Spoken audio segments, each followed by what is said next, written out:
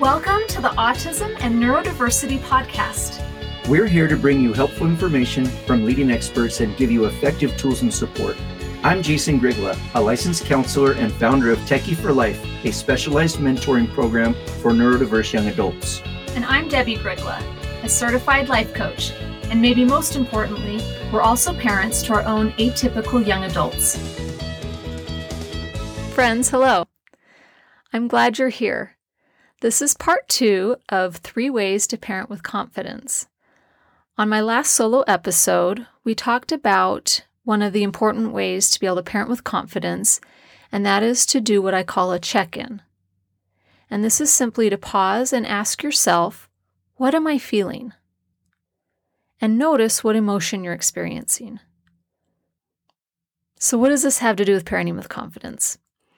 If you remember, according to Google, confidence is a belief in oneself, that one has the ability to meet life's challenges and to succeed, and the willingness to act accordingly.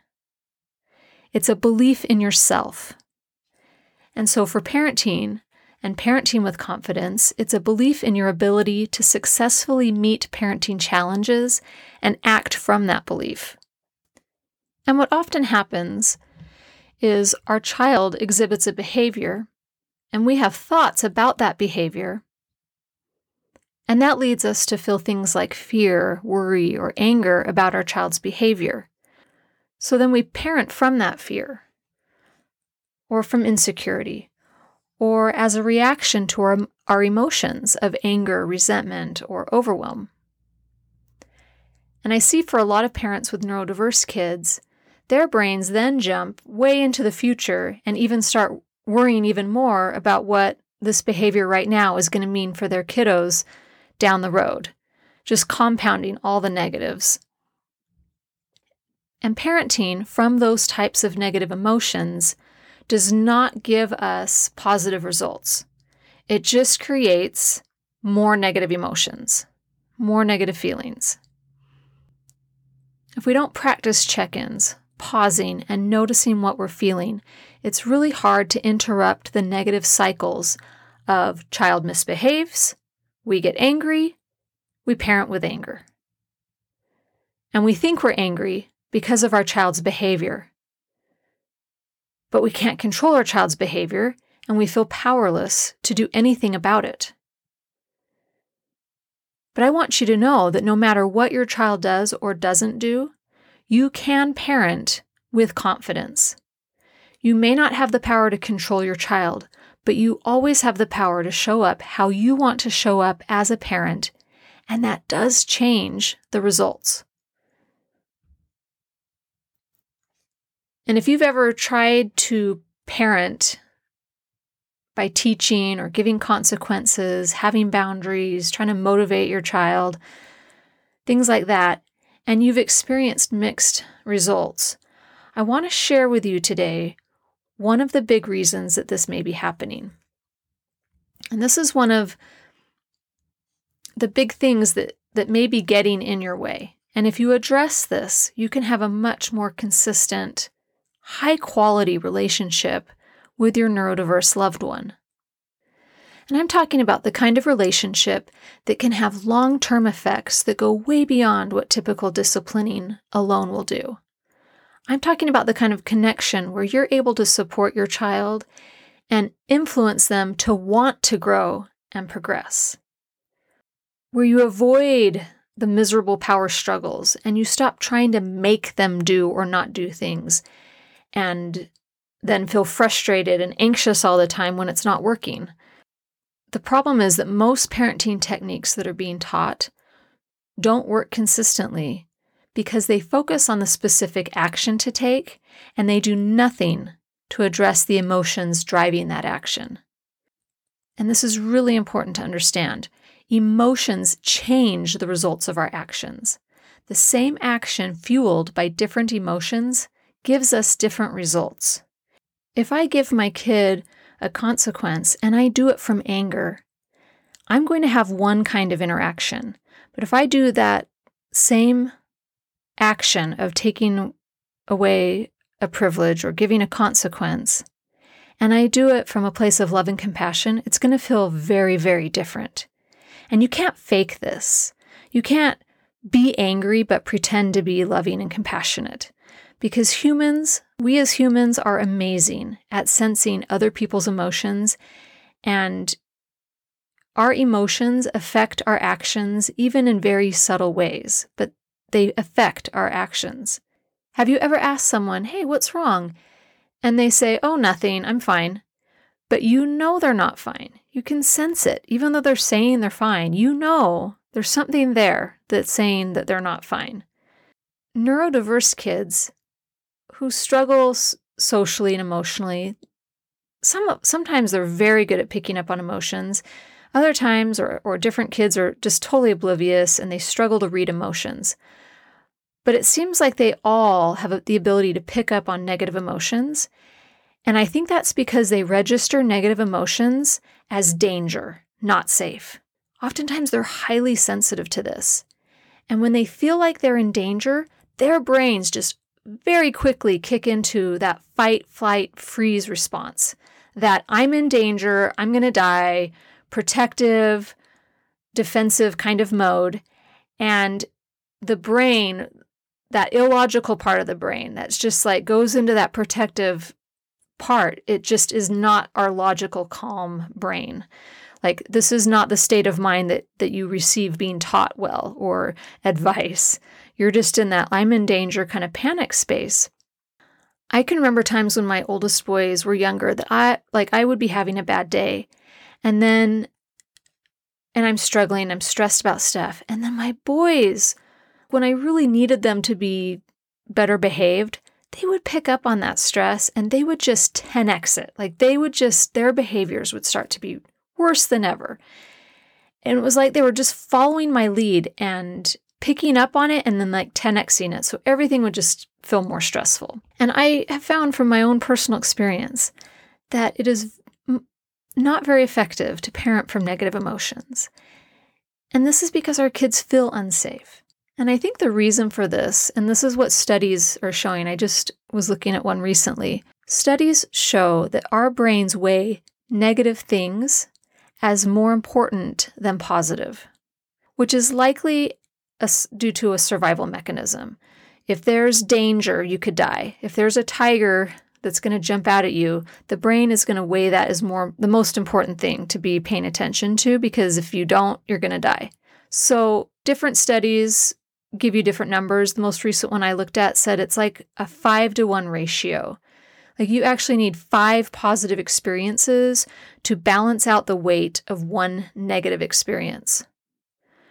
So our kids, and I think especially our neurodiverse kids, they really pick up on any negative emotions, even if you think you're hiding it. They're picking up on that. And those negative emotions that we bring to that parenting interaction taint it and factor into it and create more negative. So if we don't want to be parenting our kids from negative emotions, then we want to develop emotional awareness. And we can do that by using tools like the check-in that I suggest. And then once we have some of that awareness, then we want to do something with that emotion. So the second way to parent with confidence that I want to talk to you about today is to feel, to process your emotions. We first want to practice being aware of our emotions. And if you haven't listened to episode 13, go back and listen to that one. And then we want to pause. Okay, so we are aware of our emotions. We pause and notice what we're feeling. And then we want to process that emotion. We want to feel that emotion. And it's important to realize that emotions fuel every action we take or action we don't take. Emotions fuel our actions and our inaction. Emotions are always behind why we humans do or don't do things.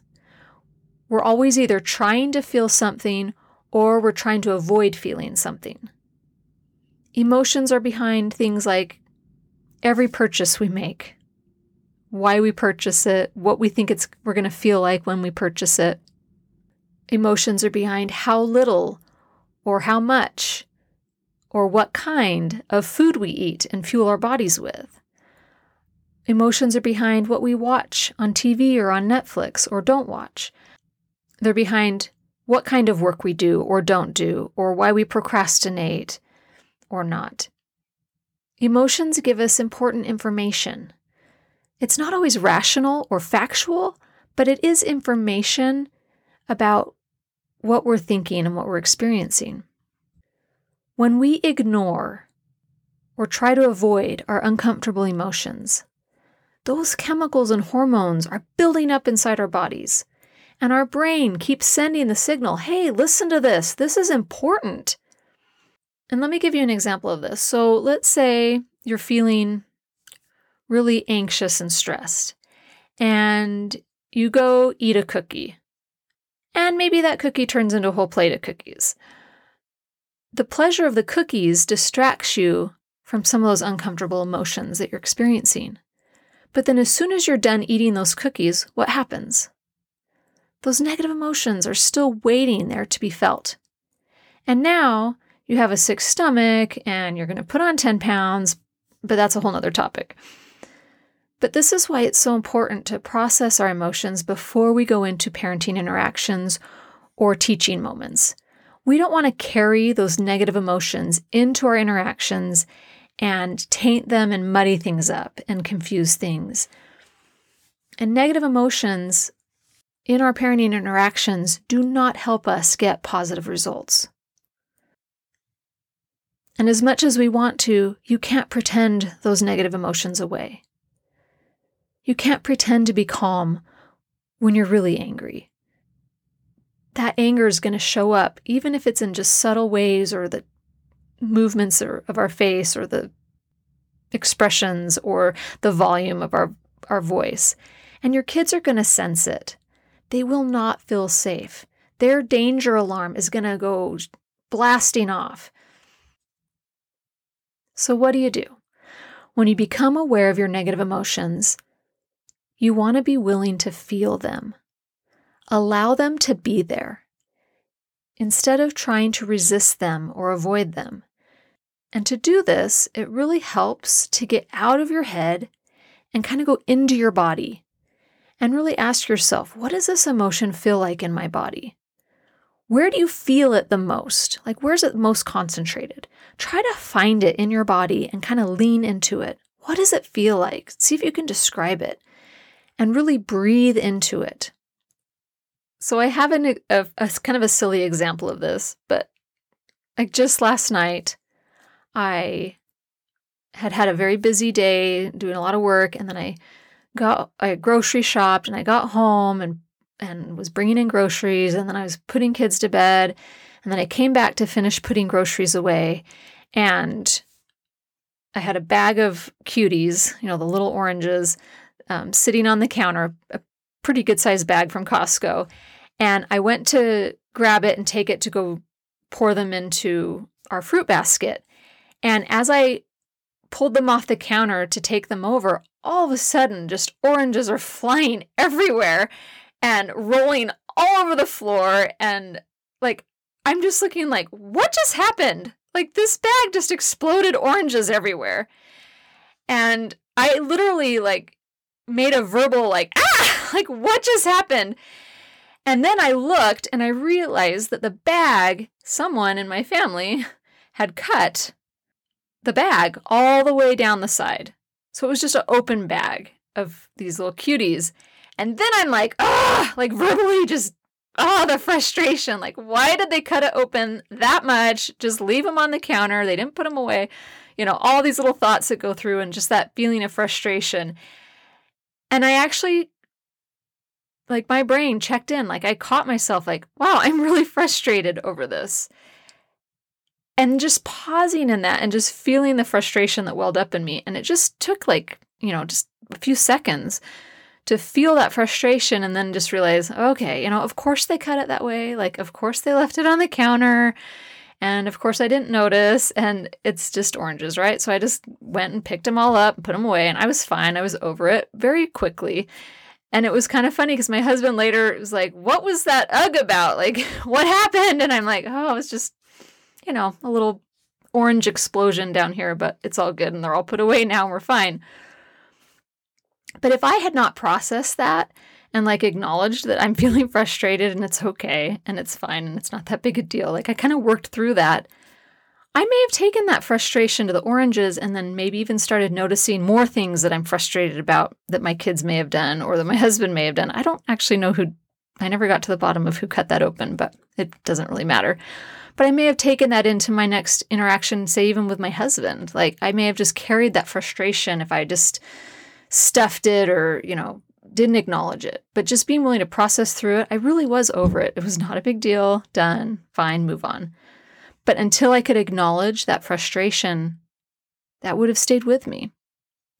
And this is kind of like, I could see this playing out, for example, with like, say you have a kid playing video games and you realize that they haven't done their homework and they're on their video games and they know better. You've talked about them and your brain just goes into all the like, they shouldn't be playing video games. They were supposed to finish their homework and you get angry and upset about it. And then with that anger and upsetness, you go and approach your kid playing video games. You're like, you have to get out, and you're just going to have a much more intense exchange about that from that place of anger. But if you were to say pause and like, oh, I'm really angry about this, and just kind of acknowledge that and feel it and process through that, you're going to free yourself up to go into a parenting interaction from whatever emotion you actually want to go into that with. But until you acknowledge that anger and frustration, it's going to be with you in it, and that it's going to affect how that goes, right? If I come at my kid with anger because I was on the video games, he's going to be like, ooh, danger, and either like get really defensive and, say it's not my fault or I didn't know and not take responsibility for it, or might just like go into shame and shut down and feel hurt and disconnected. I mean, all kinds of things happen when we come at our kids with anger. And to be aware that sometimes it's not even the emotions we're experiencing about our kids' behavior. We might be having emotions over something else. Maybe we're angry at our spouse or our partner or even one of our other kids, right? And then we carry that into this interaction with this other child, and it just muddies the whole experience. So as you practice emotional maturity, doing that check-in and pausing, what am I feeling? And then actually processing through that emotion and feeling it, you'll be able to practice this and model it with your kids and help them process their own emotions. This skill does not usually come naturally to many of our neurodiverse kids and young adults. Many of them struggle to understand their own emotions, what they even are, and what to do with them. They struggle to manage their emotions. You can tell it's a challenge for them when they get really explosive and which means they're like resisting their emotions, or they're really getting angry. Maybe they're acting avoidant or anxious. They're worried all the time. Maybe they're depressed and overwhelmed. If they're experiencing a lot of that tells you that they're not processing through, and they're kind of getting stuck in stuff. And it's because their brains develop differently in a disordered way from the majority of their typical brained peers. It's so worth it to break this down logically and continually teach and model this with our kids. It can look like, hey, you look like you're feeling really angry. Just pointing that out. And then giving them permission to feel it. Hey, it's okay to feel angry. Or you might say, hey, it looks like you're feeling the emotions of anger. When I feel angry, I feel it as a tightness in my chest, and I want to clench my fists and my shoulders tighten up, and I feel really hot in my face. It's okay to feel angry. And then you can talk about, but it's not okay to hit our brother when we're angry, but it's okay to feel anger. Do you see the difference? I think a lot of times we get angry at our kids for having emotions, but really those emotions are part of the human experience, and it is okay to have those emotions. Now, what we do with them is something different, and that's where we can teach that. It's okay to be angry. It's not okay to hit or to slam doors or break things, but it is okay to feel angry. We all get angry, and it's okay to feel that. What does it feel like? And to talk through that with them. When we can observe our child's emotions, we provide a safe space for them to be able to process those emotions with us. And when we do this, when we can provide that for our kids, we do an invaluable service for them. We're helping them develop a critical emotional skill that's going to serve them their whole lives. But our natural tendency is to get angry and upset by their negative emotions. And when we do that, it's like pouring fuel on a fire. It just 10x's everything. If we're upset because they're upset, then we just added more upset. When we're angry that they're angry, we've just multiplied the anger in the house. So in episode 13, I talked about the first way to parent with confidence, and that's to do that check-in and to notice your emotions and practice emotional awareness. And today we talked about feeling and processing our emotions. And these are both so key. And just doing these two things alone can make a big difference to help us not carry emotional baggage into our parenting interactions. Because negative emotions lower the quality of our relationships. And managing our emotions helps us confidently have high-quality relationships with our kids. Next month, in my solo episode, I'm going to talk to you about the third way to parent with confidence, which kind of brings us all together and will give you a strategy to be able to truly tap into that confident part of you that can parent from a secure place with emotional stability and not from insecurity and fear and overwhelm and all those negative emotions.